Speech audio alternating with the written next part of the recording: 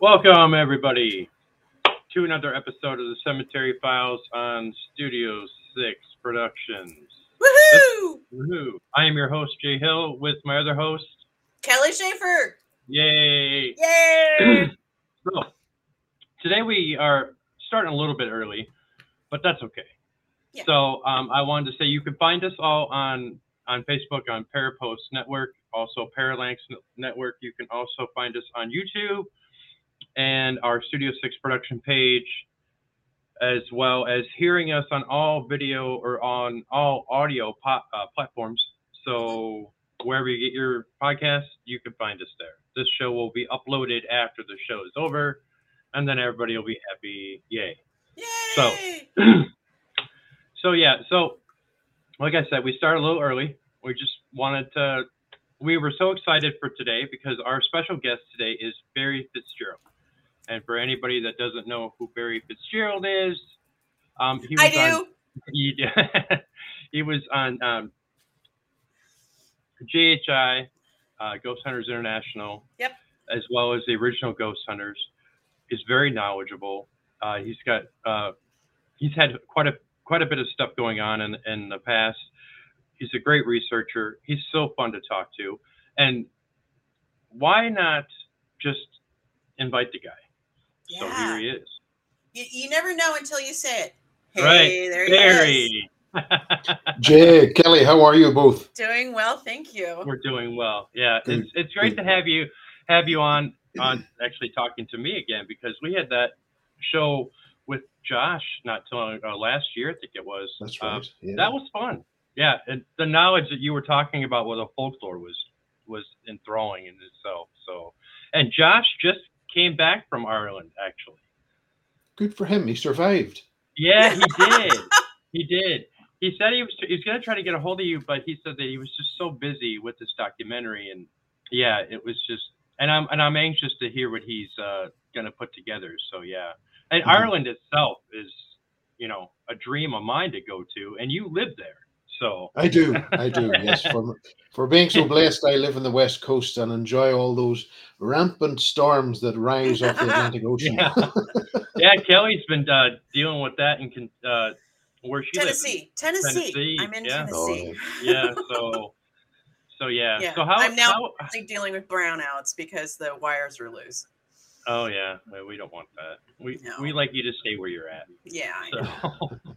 So Barry, tell us, how have things been since the last time we talked? It's been good. It's been exceptionally busy. Because we've had a short summer this year, because up until recently we've had nothing but wet, rain and dismal weather. And add that to the storms, and that can be problematic when you're trying to sail across quite a large lake to make your way to a small island where all this phenomena is occurring.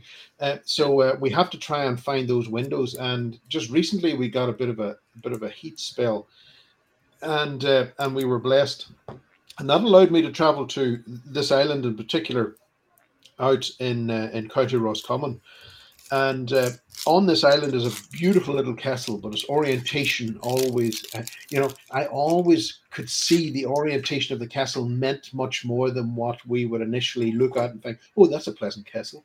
But the way the castle was designed, it seems pretty obvious that this castle was designed to really capture the setting sun on the solstice. On the summer solstice, and also the rising sun of the winter solstice. Wow. And nice. Not only do we have all this phenomena going on around the castle, and I should say, looking at the manuscripts from 1132, they mention ghosts on the island. So even Oh, back then, wow. there have been associations. But there recently, I got to interview a couple of folks who were there December. I think it was December. Sorry, no, October 2 years ago, and they were attacked in their rowing boat by these two large creatures that seemed to rise from the depth, which in themselves I would identify as the ancient gods. These wow. Oh, wow. large, exceptionally huge serpents that attacked the boat. And the interviewee said, he spoke to me and said that this was a life and death situation. Oh, my. Both of them thought that it was the end for them. And this December that year, then there was also this huge UFO that was filmed over the back of this particular location. So it seems to have everything going on. It's like the Irish Skinwalker Ranch. Oh, my. Better. Oh, wow. Yeah. Oh, my gosh. That's awesome. Being in that part, is that someplace that you've been to frequently, or is it just something that you? I mean, have you been there? Ireland's before? not big. Ireland Okay. can fit in the state of Maine. Right, And yeah. I am 5 minutes from the mountains and 5 minutes from the ocean. And from that particular island that I was speaking about there, I'm 30 minutes away from it. Oh, jeez. And having the luxury of having my own boat, Right. I make the most of it. Right. Would you like be afraid that, since you've heard that story, you interviewed those people, would you be afraid to actually travel on your boat in that? Oh, hell no. No. Oh, no, absolutely No. not. No. Yeah. That's what I do. Right.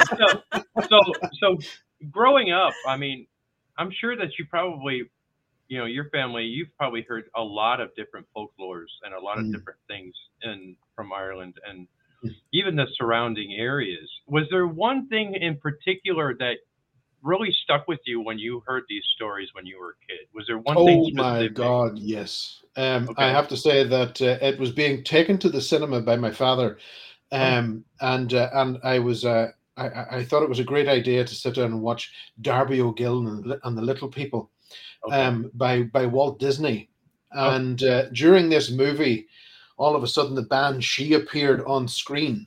Terrified the bejesus out of me. I must have been about 4 years of age, and I can remember distinctly climbing off my seat and getting down in between the seats to peer out between the two cracks of the chair to see if the Banshee was still on the screen.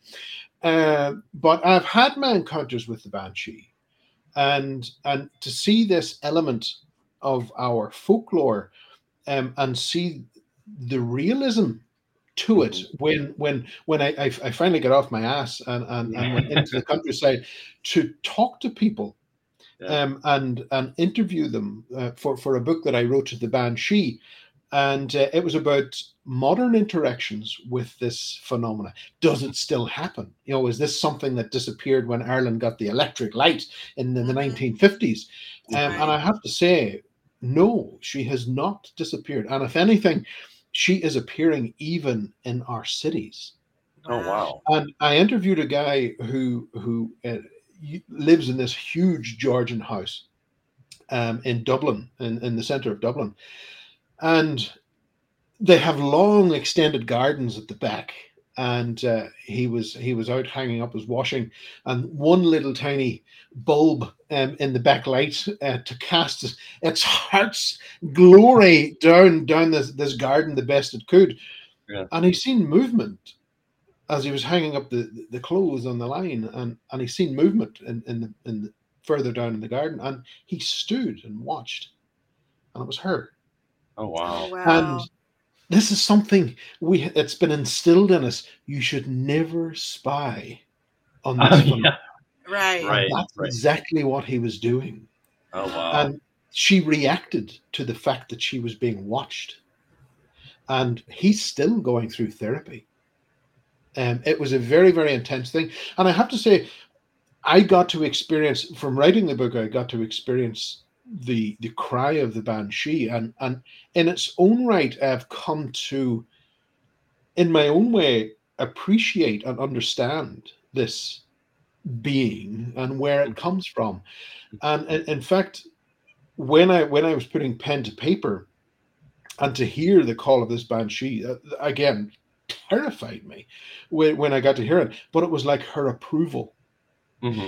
Okay, you can write this, but also I understood and felt the message within the scream, because it Wow. wasn't just a case of people saying, "Oh well, it's a hare, it's a hare in the garden, or it's a fox that's caught in a trap, or something like that, or maybe even some lady down the street has had too much whiskey to drink and she's having a bit of a laugh, or whatever the case may be." This is not the case. The scream itself is exceptionally defined, and when the scream hits you, it comes with a vibration that kickstarts your fight or flight. Mm. There is an importance within the scream. Suddenly, your body reacts with a tremendous amount of fear, and you realize there's something more to this. Listen, death is coming. Oh wow. And that's her message. Yeah. She's letting the people know death is coming. Prepare. Now, do you fear her like that? I mean, are you like afraid that something's going to happen to you or someone of your loved ones, or? No, I don't, because I do have a type of understanding of the phenomena. Mhm. And also within the name Banshee, it's been anglicized from the Irish, but she in itself, in the end of her name, refers to, in the modern tech, refers to the fairy. Mhm. So it would be, in a modern tech, it would be, the name would simply mean Banshee, woman of the fairy. Mm. But that's not a true translation. Right. That's a romanticized translation, because she also referred to the Neolithic passage chambers that dots across Ireland. Now, these chambers were built before the Great Pyramids of Giza, Oh and wow. they are across our landscape, especially in the West, where I live. And it means woman of the mounds, Mm. people of the mounds. These entities are coming through the stone Oh onto wow. our landscapes. And it's interesting, whenever I've been following David Paulides' work in the United States, and he has wrote some wonderful material, Missing 411, about people who go missing in state parks and things like that. I've been following him. He is wonderful in what he has Mhm. done. But interesting that he said the majority of people disappear in boulder fields. Yep. We're back to rocks. Yep. And a lot of the shining ones who appear, who are also associated with the she, also appear on rock strata, Mm. in cave systems, cliff edges, about the rocks. What is it about the rocks? And that's where my research has taken me. It's forcing me to readjust and look and examine these rocks, and about what is happening at these specific times that's allowing this phenomena to come through, and more so, what is happening to some of the people that view it. Right. So Right. just in a layman's terms, when you said rocks coming through the rocks, the first thing I thought was Outlander, where they travel through time using the standing stones. Mm-hmm, mm-hmm, Yeah. mm-hmm. Is that kind Well, no, of along the same lines of where they're traveling from, or? I don't believe. No, I don't believe it's a time thing. Though I have to say, in countenance to that, there was one location, which was an ancient doorway to this other place, Mhm. where we tended to find these were places that people came from all over Europe to come to these places, because it was a place of oracle. Mhm. It was a place that you came to get the message from these gatekeepers, and the gatekeepers were the giant serpents. So we tend to find this idea, this aspect of the gateway to the darkness is guarded by the giant serpent.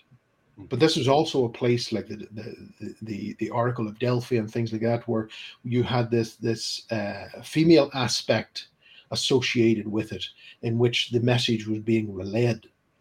And I had an experience at one of these places, and it scared, I have to say, beyond anything else that I have seen and done. This place terrified me beyond anything. Really? But setting that aside, when I went back, I initially 10 years ago, I said, I'm never going back to that place. That's me done. But we did end up going back, and I brought some equipment with me. And one piece of equipment was time displacement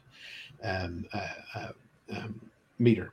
And for the first time over the event horizon of this stone mound, we got to see a displacement in time. Oh wow! Oh, nice. And these places that we tend to go to tend to be remote. They're hard to reach, and that was always the way for these old gods, these places of old. They were up in the hills. They were in the forest somewhere where you had to. It was a very, very hard place to reach. And what we tended to see is that the more that humanity expanded into these areas, the more they retreated back. Well, it's a lot like wildlife. I mean, Yes, when you expand into exactly. a wildlife Yeah, area, yeah. they go back. Uh-huh. There's so many things about this world that we just don't recognize and understand. Yeah. Right off the bat. You know, I hear a lot of folks saying, "Oh, well, the people back 2,000 years ago, they were totally ignorant." Oh, I don't think so at all. But the thing is, I would argue against that, and I said, no, they had their own strengths, because we don't know how to build a pyramid. Nope. The way that they did. The alignments and everything else that was going on would severely challenge us today. They were still trying to figure out today. Yeah. Yeah. And granted, they wouldn't understand an electric kettle. No. But those are our strengths, and our ancestors had their strengths. And we need to recognize each, because a lot of folks will say to me, "Oh, well, you know, those old stories, and is there such a thing as ghosts and spirits and all the rest?" They left us multiple lifetimes of information inscribed on paper and clay tablets and everything else. All the information's there, but we need to go back and look at it. We need to relearn what we need to look at it without. We are a civilization of that suffer amnesia. We're forgetting all the time, and that I think can be a problem. Yeah, we need to look at it without intention of what we want to find in it. Yes. Yeah. So you spoke a little bit about like the Giza, the pyramids and stuff like that. Do you think that has any correlation together with like when you were talking about the mounds and all that? Do you think that some of those spiritual places are connected to at some point? Or do you think that they are their own entities, basically, in layman's terms? Well, looking at whenever I went to Estonia in Northern Europe, there was an island off the coast of Estonia in which these mounds had appeared, and people that lived on this island were known to again have a serpentine connection and also worship at the mounds. It was seen as a death cult type of thing, and before the church came along and rectified their ways. Yes. And so that was still going on in northern Estonia. But it was interesting to note that the orientation of the mounds, some were slightly different than the rest, and it was believed that those went to a different place. Oh. So, and each one was activated at a specific time. It's the mound itself is almost like a huge timepiece. Wow. And looking at even the mounds that we have here, on the solstice, what we tend to see is that when the sun hits a certain level in the sky, just before it dips beyond the horizon, the atmosphere naturally filters the light from the sun, and you get this purity of light that enters the chamber. And we have some of the oldest depictions of a Celtic cross, which in itself is a floor plan of one of these chambers. The secrets were never lost; they've always been hidden in front of us. And what we tend to see within this 8th century wall carving is this design of the passage chamber with a person, if we put it on a clock face, at 3 and 6, with their mouths open. They're producing vibration. The chant is being produced. And it's not just a chant from here, it's like a Mongolian chest chant. It's a very deep, trancy chant that's being produced. And at the top of the, the cross piece, you have the oracle. And at the bottom, you have a person crawling in who is being consumed by a spiraling serpent. So these were timepieces, and these doorways were opened at specific times. They just weren't something that you can say, I've had a little whiskey here. Now I'm heading up to the mountain to have a chat with my serpent friend. That doesn't happen. These were timepieces. There were specific times when these doorways were activated, and that is very, very apparent in their designs. And the Princeton University came across from the United States, and they'd done acoustical checks on a lot of the chambers here in Ireland, and the majority of them were all tuned to 110 hertz. Oh wow! How did they do that? Yeah. How did they build that back then? But obviously there was some type of connection that was made with these things beyond where the knowledge was kept. Because let's face it, serpent is also connected with knowledge. We see that throughout history. And we've got these gatekeepers who give over the knowledge, but it comes at a price. Okay. So and that's do something you that's think now, do you think that talking about the history and that old saying of history is doomed to repeat itself, do you think in some aspect of the spiritual realm, and especially when we're talking about those different places you just spoke of, do you think that some of that history or some of that spiritual energy repeats itself? Absolutely. And in fact, it's still being utilized today. We Okay. can see within even some labs that are being sponsored, that tests are being continued. That there was experiments that were done in school on the eastern coast of England. I think from 95 to 98, around that time period. And these were seance experiments. And they met twice a week in the basement of this house. And it got to a stage, it became that famous that scientists were lining up at the door wanting in to experience this.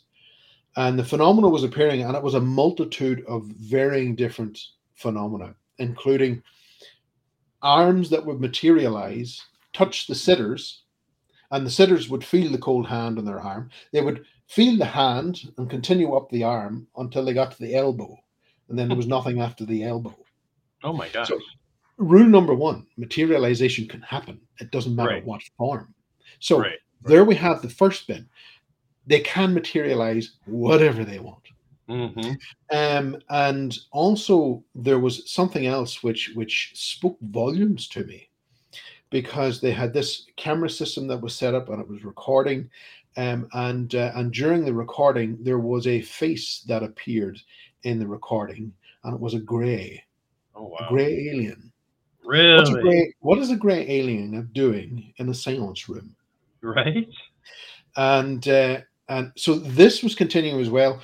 Small UFOs, this size, were appearing and flying, zooming around the table, producing this little light onto the table, and all this was all being observed by the sitters over the 5-year period. The huge amount of experiences that they had was very well documented by one of the sitters. Every day, every sitting was well documented. And I have a copy of the diary here and was able to go through it.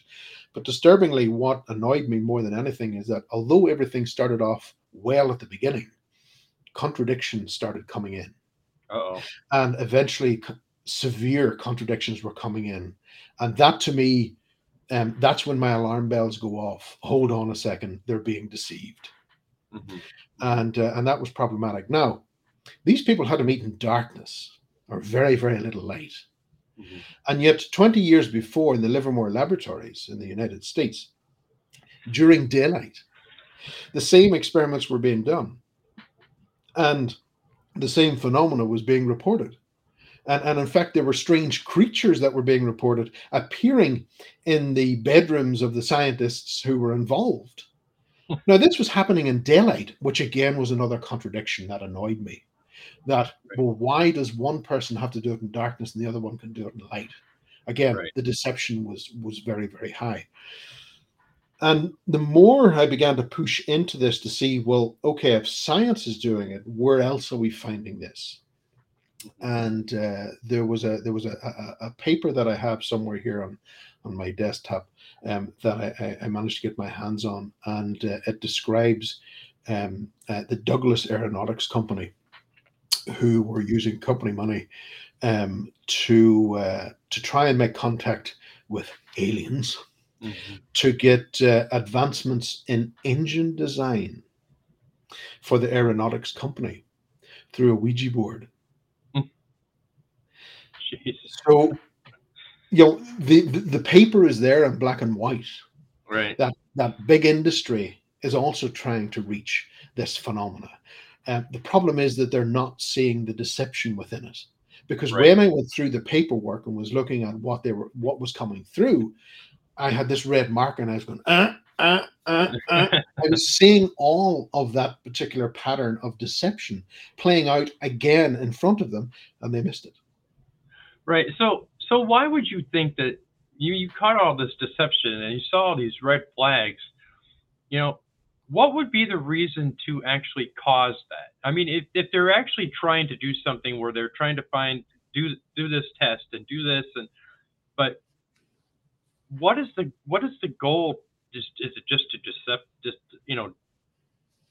trick people, or to I'm just kind of at a loss that these people, even some paranormal teams, they want the views and this and that, and they fake their evidence or they do this.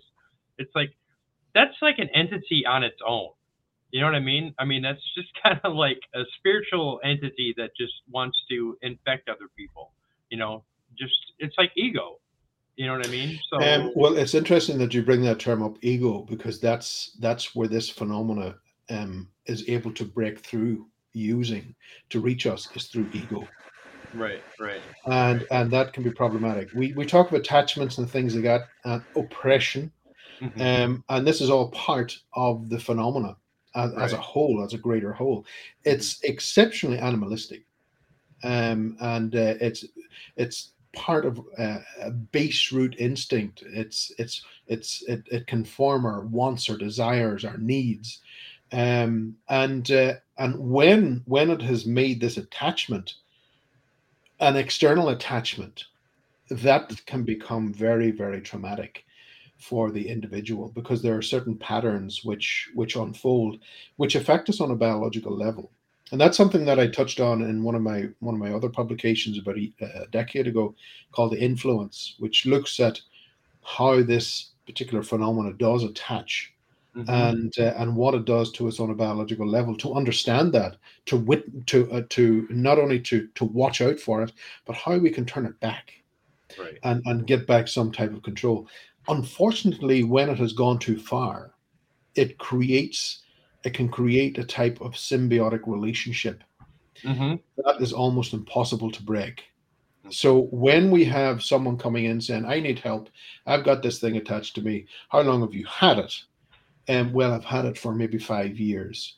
Um, because they haven't broke the connection, this attachment, then if we come in and we decide, okay, we'll try and help you release this, within a week to 2 weeks, it's back hmm because of the symbiosis. Hmm. hmm And the same goes for people who own properties that are haunted. If time has elapsed too much, it can create this symbiotic relationship.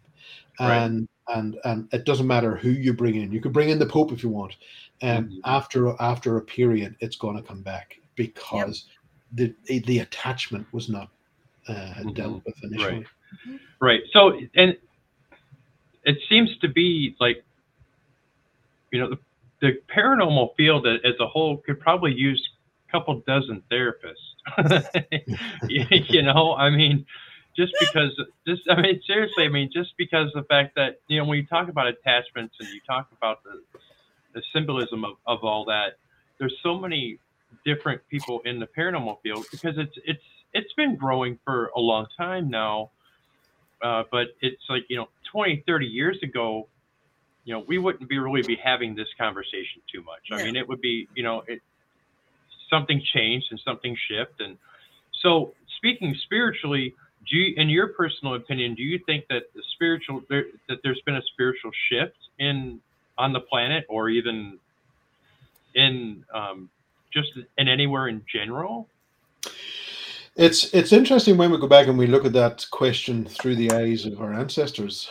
When we reached a specific point in our time where we had enough, in which we had some free time to then look at our spiritual makeup, at what lies beyond, we start making contact, we start reaching out, and we find this phenomena behind the veil ready to step forward. To say, I'm your great uncle Derek or whatever, Auntie Betty, and we'll give you 3 lies and 1 truth. And it's a strange thing that within humanity we will ignore the 3 lies and concentrate on the 1 truth. Oh, well, it's telling me the truth then. I got that right. That 1 point. And I can assure you, if it's lied to you once, it will lie to you again and again and again. But this aspect of having free time to look into this other aspect of life is where I think some of the problems lie, because now more than any other time in humanity's history, we have more free time. And it's interesting that when we start to realize that, wait a minute, something isn't quite right, and we start, suddenly the light bulb goes off in our brain. Wait a minute, I don't think this is what it is. When enough of us reach that particular point throughout history, we can see we come to a point in which we go through a reset. And it's interesting that word is something which is being thrown around over the past 3 years. We're going to go through a reset. Yeah, I've heard that quite a bit. Never worked well for us in the past. It's been across several different cultures. In which, and that in itself pushes us back into a situation in which suddenly our free time's gone. There's a different focus in our lives, and along with a whole host of other things that occur, which is never good. But it's interesting to see that, and now I think, yes, we are seeing this huge breach occur, and the floodgates have opened. I think spiritually onto this vein of existence, and I think we are in trouble. Yeah, I think we have been for a little bit now, but so let's shift gears a little bit and tell us a little bit about what you have been up to lately. I mean, are you have anything working on a new project? I was working with archaeologists last year, filming on that specific island where we began the show on, and I was filming what they were digging because, to me, it was of great interest. The fact that they were looking at a medieval period, and I was saying no, I understand the medieval aspect to it, but I think it goes much further back in history, and I'm pushing for the Bronze Age, because that would tie in with why this island has been obsessed over, why so much blood has been spilled for this place, why so many people died on it.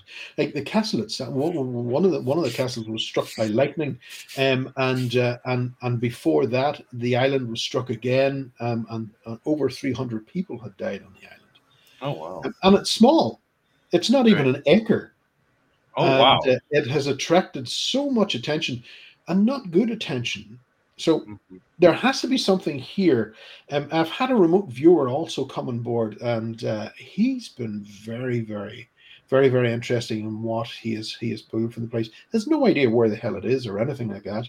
Mhm. But the information that he has brought forward has tick, tick, tick, tick. Yeah. When we finally get to the history books and start filtering down through, Right. so it's quite a remarkable place. So I'm working on that. I'm wanting to put a documentary together, a 6-part documentary, and hopefully we can secure the funding for that. Mhm. The archaeologists are now back on the island. They're working over the course of the month, and hopefully we might meet or know something more Mhm. about that time period we're aiming for. Wow, that sounds like that. I would really want to see that documentary. Just to, Yeah, yeah. I mean, just the history aspect of it alone, and just to know. Part of it is a lot of people, who investigate or who do the paranormal or whatever. They want the immediate, I'm, searching or hunting ghosts or whatever, which I don't like hunting. I hate that phrase. Hmm, But hmm, it's just like they want to do this for the now, but if you actually look back into the future of all these places or even the locations that you go to, you find and uncover so much more information that could actually make your investigation that much more plausible of what you're hmm, doing and what you're trying.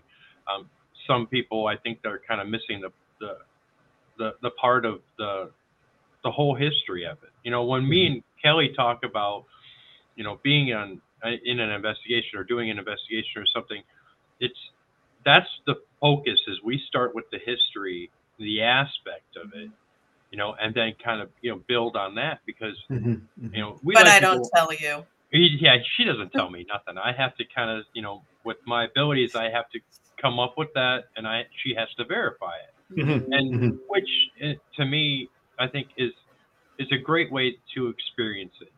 And I'm not saying that I would get everything right because I do believe that all mediums are not the same. So I mean, Hmm. we might experiencing certain things differently, but the history aspect, and when you talk about the island and all of that, and what's the Bronze Era, and it's just like I have not ever heard of anybody talk about you know a piece of land or like something like that in that aspect, kind of tied with like the paranormal Hmm, or anything hmm, like that. hmm. So having said that's going to be an interesting documentary, and I certainly hope that you get the funding and so if there's anything I could do to help promote it or do whatever, just gotta let me know because Well, I thank that's you. something Thank you that I very would much. love to be able to eventually see, Hmm, and hmm. I know that a lot of my friends would probably be do the same thing. But Well, yeah, I do know that I can give you a little inside information, okay, in that on one of the last days of the dig last year, something was uncovered. okay. It was filmed and it was uncovered. The timing was remarkable because I was so upset. I says, "Oh no, we're not going to get past this medieval bloody period." And suddenly, rising from the dirt came this piece that Wow. that points directly at the Bronze Age. Oh wow, yeah, Nice. all right. So Nice. there's a reason, and not everything's not so much of a science, but it's timing. If you're Yes. patient and you have the time to do it, and Hmm, you put in the work and the dedication, yeah, things will come up. And hmm, just like you hmm, said, hmm. out of the dirt, that's what you were looking for. And that's Well, it's strange when we consider everything that seems to be going on around this particular island, and the great Irish poet, may he rest in peace, W.B. Yeats. He came to the island and he was a member of the Golden Dawn, an esoteric occult group that was spread across the British Isles and also into Europe. And they came to the island and they wanted the castle. Now, no one lived in the castle at that particular time, but it seemed important enough that he was to bring the person who was to become the first Irish president who would argue the case for the Golden Dawn. oh, Why did the Golden Dawn want that place? The Golden Dawn usually went after places where there were doorways. hmm And when we consider the old gods that we're seeing, the UFOs that are seen, the paranormal things that are going on within the vicinity, there may be some credence here to support the idea of a doorway to another place. Right. Mm-hmm. Right. Yeah, somebody might know. Mhm. Yeah, like I said, that sounds like a fascinating story and documentary in itself. So Can't have you got something else besides that, or are you focusing more of your energy on that, or have you done anything more recent? Yeah, I'm writing a book. I'm in the middle of writing a book, and it in itself is looking at the book that I released last March was called "The Deceptions of Gods and Men." Hmm. That looked at this aspect and nature of the phenomena that was coming through Hmm. the veil. This next book looks at what it is Oh, and where it comes from. So this changes everything on its head. But I have to say, I have been getting my ass give to me on a handed to you. platter over the past year, and it has been very, very intense. In fact, to Right. the point where last Christmas I thought I can't go anymore with this because we are being absolutely ruined. Right. And so it's been a tough slog Right. to get to this point. And it really went pear shaped when the discovery was made where this is coming from. The moment Hmm. that was established, boom! It was like a bomb went off in the house, Right. Right. and so that has been problematic. I'm still working on it, and I still want to finish the book, but of Hmm. course there's this in the back of my head: finish it, but don't release it. Right. And Yeah. so Yeah. I'm working with that too. So we'll see. We'll see. Right. To be Right. determined. Right. So, are you planning any trips to U.S. anytime soon? Well, there is talk that I may be out in Los Angeles, in mid-September, in Okay. Hollywood, but that's all I can say on that matter. Um, Of and course. and there's also a mention that I'll be in the US in March next year at an event. Most of my time now is heading across east, and I'll be in England at the Awakenings event in Manchester in the end of August. Huge event with all big Yeah. names there. So Right. I'll be lecturing there as well, and I'm looking Oh. forward to meeting a lot of people there. Right. Right. Yeah. Some of the paracons that are popping up all over the place, especially like in the summertime and even in the fall here in the Hmm. U.S. It's just we are be lucky to go to a couple, and me and Kelly are speaking at one, and it's just the paracons and getting people together is important, especially if you're into this field and Yes. you kind of and group all these people together with new ideas and then new Hmm. friendships and Hmm. everything. So I think Hmm. that those are great. Um, you talked a little bit about that event that you're going to be speaking at. Is there some place in London or anywhere around there that you haven't investigated that you would love to investigate? Oh, well, there's always places that I would like to go to. There is one up in Scotland, um, and it's called the.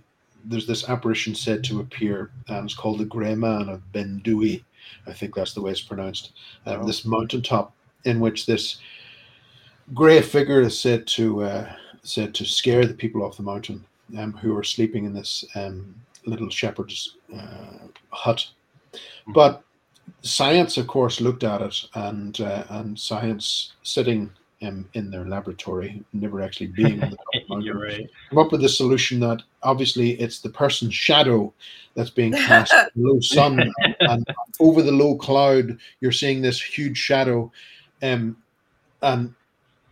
excuse this, but if you're an idiot that falls for your own shadow, well, then you really shouldn't be on the You mountain. really should be on the mountain. Yeah, Right. Is that kind of but like the Groundhog Day? yeah. Right. But I've spoken to people who have encountered this phenomenon on the mountain, and one in particular talked about how this thing grabbed the backpack and ripped it off his back. Oh wow! Oh my! Your shadow doesn't do that. No.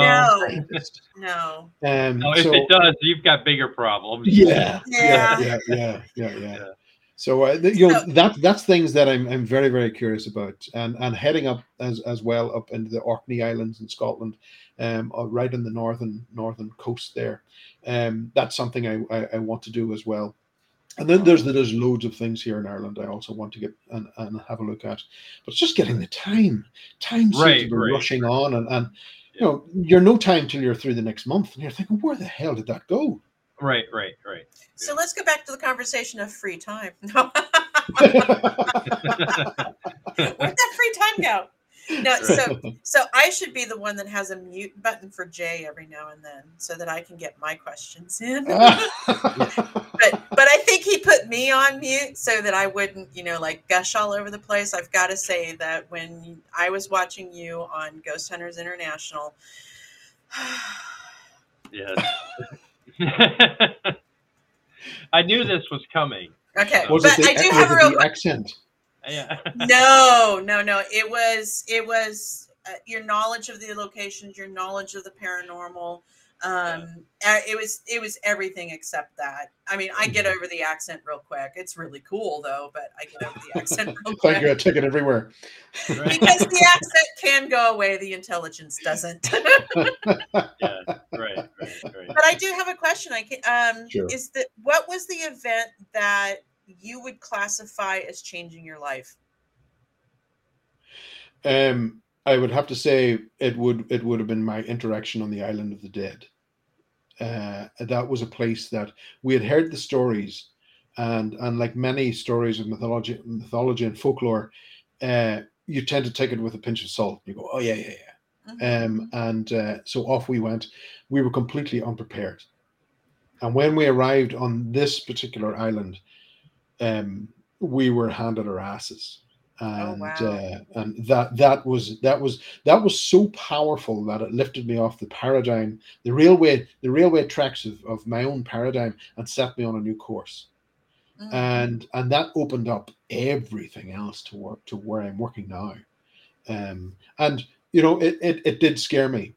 It really did scare me, and I says I don't want to encounter that again. And but after the decade now, I can look back and I can see, well, actually that needed to happen.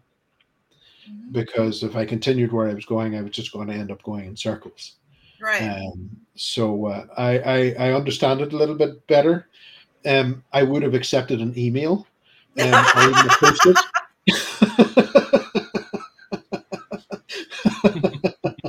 But I had to go through it. I had to go through the fear personally. I'm going to steal that one. I would have accepted an email.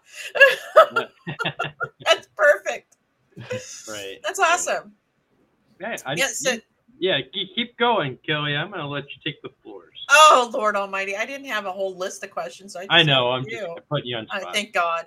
You're not the one that talks a lot. I really am. I'm the historian. I'm the researcher. Very good. Very good. I'm the pretty face on the camera. There we go. Wow. Oh, see how this goes, Barry? Yeah. We have fun on this show, so we do. So you've got a big night planned for you tonight. We hear. What's that? You have a big night planned for tonight. I'm meant to. I'm meant to be out of here by 7 a.m. and I'm looking at the window as there's just sheets of rain coming in the window, and I'm thinking I'm meant to be in a rowboat at 7:30. Where are your wetties? Yeah. I don't know if I could actually do that. I mean, I do not like rainy weather, cloudy weather, and I'm all about sunshine and hot weather, and thunderstorms are nice, but gloomy days like that, I don't know. Did you say you wanted to come to Ireland? Believe me. Me and my wife would love Scotland, to be, actually. Both Scotland and Ireland. Both me and my wife would love to, but Yeah, I kind of have a problem getting across the water. I don't. I don't know. I have a irrational fear of flying over the ocean. I don't know why, but I Well, drowning is a good fear to have. just. But But fear but not, because you get a little whistle, and Yeah. that's by the time your plane reaches the ground or reaches the ocean, you're probably going to be gone anyway. So it's an Yeah, irrational I fear hear in my that. book. So somebody had a question for you, Barry. I wanted to post it real quick. Mhm. How can you tell when an investigator is legit? They don't tell lies. Yeah, Yeah, there is that. yeah, It is very difficult. You have to speak to the investigator. Go with your gut. right. Your instinct is very, very important and shouldn't be ignored. If it doesn't feel right, then Mhm. you can be sure it It's not probably right. isn't. Yeah. Right, right, Mhm. right. Yeah, your intuition is kind of pretty much always been a ground base of operations for me. Yeah, yeah, If absolutely. yeah, if I don't feel it, then I'm not doing it. You know what I mean? It's Mhm. kind of yeah. I just No, there is situations today in which that gift of discernment can be interrupted, and mhm, and and that is something maybe we should touch on now. Now that it's here, right. um, that our gift of discernment, it's a very soft. If you wish to place it in a perspective of a voice, it's a very soft voice. Mhm, But it also comes with a series of biological responses that we can identify, and we can hone in on those. But if we're going out and we have refined sugar, if we consume refined sugar in whatever format, that can shut down your gift of discernment. So if, for instance, we meet up at some fast food restaurant and we have a jar of soda drink, that has the potential of shutting down the best piece of equipment that you have, which is you. Mhm. mhm, You're blinding your own sense, Mhm. and you're moving into a situation in which it could be potentially a threatening situation. You don't want to be bringing things home unnecessarily. Mhm. Um, and to have that biological response to initiate when you walk into a particular building and suddenly the hair goes up in the back of your neck and you go, oh, there is another one here. mhm. And to have that shut down, I think is disastrous. So understanding the way our bodies respond to what we eat and drink, is something which is vitally important. And also, if we go back and we look at the likes of the Semitic incubus and succubus attacks, which in itself is nothing more than a mask, and we look at the other phenomena, such as the jinn, the fairy, the Mhm. greys, right into the modern ufology holdings there. All this phenomena is all responding, or can respond, to the stimulus of iron. In other words, iron will stop a physical manifestation attacking the person. Really? Iron, yeah. Holy cow! And Iron's very powerful. It's been powerful in incubus, yeah, incubus I, and succubus attacks will attack women more than men. Mhm. And we say incubus and succubus, they're all the same thing. It's They're all all the one. same thing. Right, Yeah, right. They they're all the nine same. times out of ten they will attack women more than men, and that's because they attack when they've entered their monthly cycle, Right, when right. when the iron levels have reduced within the system. Huh. That's when the door opens for an attack to occur.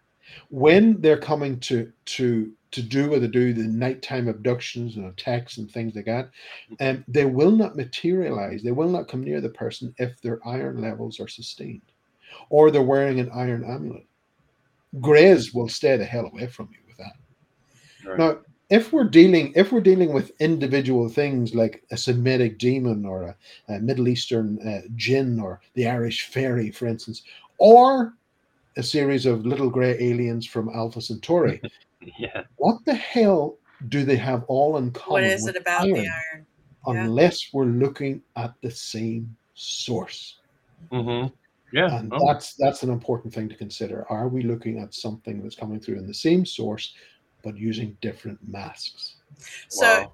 the source being the iron, or the source being something else? I'm No, deciphering the here. source of where they come from. Okay, got it. Is what I'm referring to. Are we Okay. looking at something that's slipping through from the same source? Okay. Mm-hmm. Yeah. Yeah, I Wow. knew about iron a long time ago because of my path. But Mm-hmm, I mean, as a witch, you Yeah. use iron all the time Mm-hmm, for Yeah. protection. Yeah. Yeah. Right. yeah, Right. yeah, yeah. If I could get my Wow. hands on some railroad spikes, they'd be planted all over my property. Yeah. Well, you are in the southern states. I'm sure there's some around there somewhere. And I live right beside the railroad. Yeah. So- See. But there's iron right there. There we go. Right. Right. Right. Good. Right. So what's a few missing spikes of the train? Exactly. You know, that wasn't me. How did that rail crash happen in Tennessee? Right. Right. Yeah. Right. And why does this lady have these spikes all the way around her house? Yeah. Yeah. Even then, I don't think that they would understand. They probably would put two and two together. But you know, I mean, but yeah. Oh well. Okay, fine. I won't. Then. Yeah.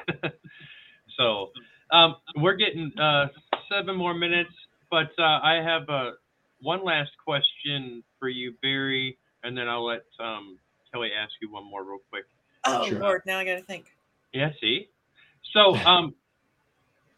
what was your best moment on being on GHI? Oh, you My took best my question. moment. There were several different ones. One in particular that was on camera, and I don't know if it was used because I never got to see the show myself. We went to the Mayan underworld, Xibalba, and we had to swim through the mouth of the cave with our equipment, and into this cave complex that stretched, I think it was 3 or 5 miles into the mountainside. Now, generally, what do they call them? My goodness, tourists. That's it. Okay. Those things. Yeah, we have those. We have those. Yeah, we have those here. They can get to a certain point in the cave system. It's about a mile in. And as we were working there on the show, we began to hear this. It sounded like voice within the cave system further in. And I paid more and more attention to this. And we then began to follow it. And our cave guide that was with us, who was from the country and well established there, he said, "Don't go after these voices, please don't. Our grandfathers have talked about these, and they will kill you." Mhm. And I said, "Well, Self. we're going to go." And in we went, and we walked one hell of a distance within the cave system. And as we get closer and closer, this was becoming more and more defined, but in a language that we couldn't understand. Oh wow! Wow. And it got to a certain point that whatever this thing was, it was, there was this turn in the cave on the other side, which was about 50 feet away. It was behind that corner. Whatever this thing was, and it seemed to understand our language, but we couldn't understand it. But in between us and it, the cave floor dropped off and just went into this darkness. So we had this void to try and cross. And there was to no meet path to whatever throw this rocks thing on was. so you could walk across. No, that was it. And I turned around and I looked at the cast that was with me, and I looked at the TV crew that were behind me as well. And I had to weigh up the situation and look at the depth of the water, because I was nearly drowned before in Transylvania by a thing there. And I said I had to be very cognizant of this. This could be a trap. And that's whenever we stopped. We said, "That's it. We're done. Well, We're not going any further." That just totally points to an elemental. Well, Completely well, the thing is, poisoned elemental. it was remarkable that when we made the decision to stop and not venture any further, it stopped communicating. Oh wow. There was nothing else after that. Yeah. Wow. Yeah, that goes back to your intuition again. Yeah, exactly. Yeah, Mhm. yeah. Uh-huh. Yep. It's like, nope, not doing it. Done. No. Out. Yeah. Color me gone. Yeah. Well, Okay, we don't have time for my question now because it's like make it almost an hour. Yeah, I know. Yeah. Who on this earth would you go investigate with? Hands down, no questions asked. They call, you're out the door. Jacques Vallée. Oh, nice. Yeah, scientist Jacques Vallée. And second to that would probably be, if he was still alive, John Keel. Oh yeah. Okay. Wow. And right. that'll be it. Wow. Wow. Well, yeah. So everybody who's tuned in, this has been a fantastic show. I love picking your brain, Barry. I just like listening. I mean, the knowledge is just amazing. Right. Thank you. Yeah, and I have it written down here to go pick up some of your books because I'm very interested in your theories. Thank you. And you can find all your books on Amazon, correct? That's right. Yeah. The latest one, the Deceptions of Gods and Men. It really is an intense book, and it's available in hardback, softback, ebook, and also in audiobook. Nice audiobook. That's cool. I'm gonna need to get that. All right, Barry. So, so we want to thank you, Barry, again. This has been a great time. And thank you very much. My electrician is here, so I have to run. All right. See how that's great timing. That was great. All right. Bye, all right. Kelly. Thank you, Barry. You're very welcome, Kelly. Thank you. Matters for you, so don't keep it to a minimum. I understand. Thank you. Bye, guys. Bye. So Barry, I want to thank you again. So this has been fun, and good luck with your documentary. And thank you. Hopefully we will be able to see it soon. Within the next year or two. And everybody, I want to thank you again. This is the Cemetery Files podcast, and you can find us all on YouTube and all Facebook and all the audio platforms you can find us on. That's where we'll be at. So again, everybody watching, tuning in, we want to thank you. See you later. Bye now.